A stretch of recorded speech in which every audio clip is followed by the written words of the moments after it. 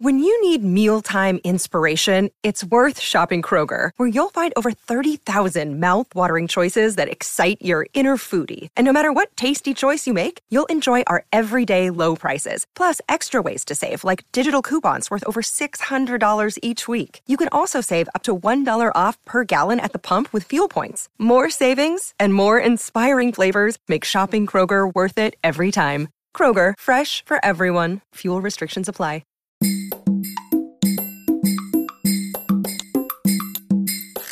Hi, welcome to the podcast. In this session, we will cover part 2 of our mini-series covering hepatitis C virus in pregnancy. In this session, we will cover medical management and intrapartum and postpartum care. Any woman who receives a diagnosis of hepatitis C virus infection during pregnancy should be referred to a hepatologist or an infectious disease specialist. Remember that hepatitis C virus is a genetically diverse RNA virus with 6 different genotypes that affect the choice and the efficacy of treatment regimens. The goal of any treatment regimen is to achieve a sustained viremic regression response. That's defined as an undetectable RNA load 12 to 24 weeks after completing treatment. Since 99% of patients who achieve this viremic response remain RNA negative during long-term follow-up, sustained viremic response is considered indicative of cure of hepatitis C virus. Now, in patients who do not have active cirrhosis, sustained viral response to treatment is associated with a resolution of liver disease.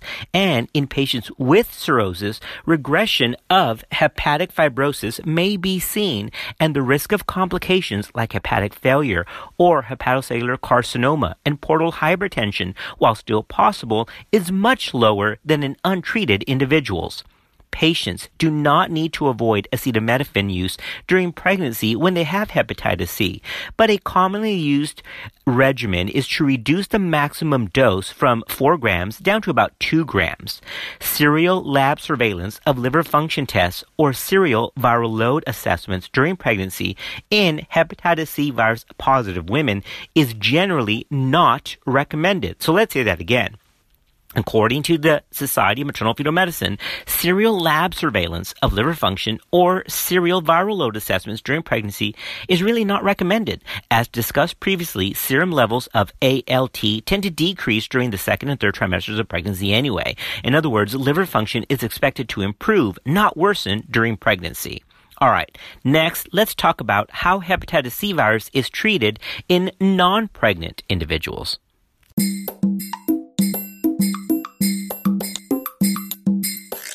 Up until 2011, the standard of care treatment for chronic hepatitis C virus was pegylated interferon alpha and ribavirin. But in 2011, direct-acting antiviral medications called DAA were released, and this revolutionized the treatment of hepatitis C. These drugs directly inhibit the replication cycle of hepatitis C virus.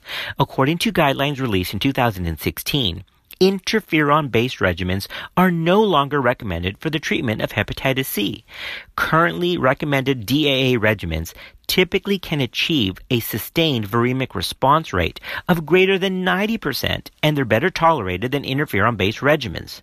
Treatment is recommended for all patients with chronic hepatitis C virus. However, what about their use in pregnancy? Well, none of the antiviral therapies recommended for hepatitis C virus are currently approved for use in pregnant women.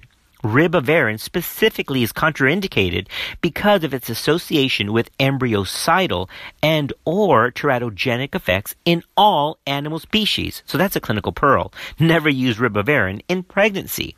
Studies are limited on the effects of second-generation DAA therapy in pregnancy. There's no adequate human data regarding any of these antivirals, and safety data come entirely from animal reproduction studies. The FDA has not categorized most of these drugs in terms of pregnancy safety, mainly because these drugs were introduced after the FDA stopped using the A, B, C, D, and X pregnancy drug categories in 2014. So, due to lack of human studies, the Society of Maternal-Fetal Medicine states that no DAA therapy has yet been approved to treat hepatitis C viral infection in pregnancy, and its use really should be limited to clinical trials. All right, having said that, let's take a quick 5-second break, and then we're going to discuss the mode of delivery and vertical transmission of the virus.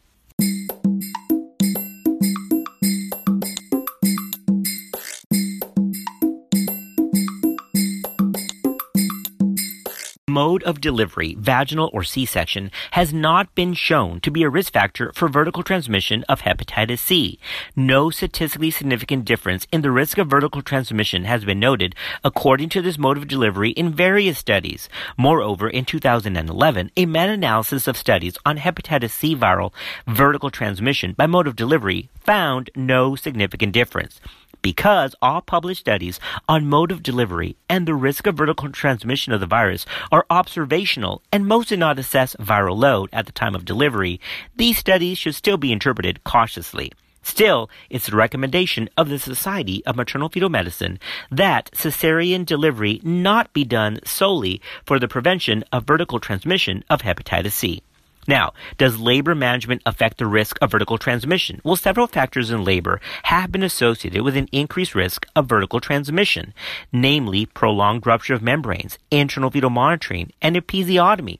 One study reported that membrane rupture for greater than 6 hours was associated with an increased risk of vertical transmission, but other studies have not shown that.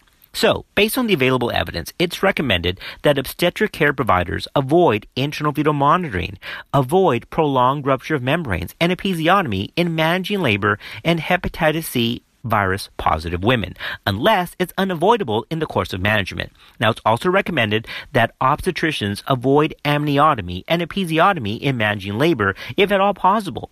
Now, expectant management of ruptured membranes should be avoided at term in women with hepatitis C, and patients with ruptured membranes at term should be actively managed in labor.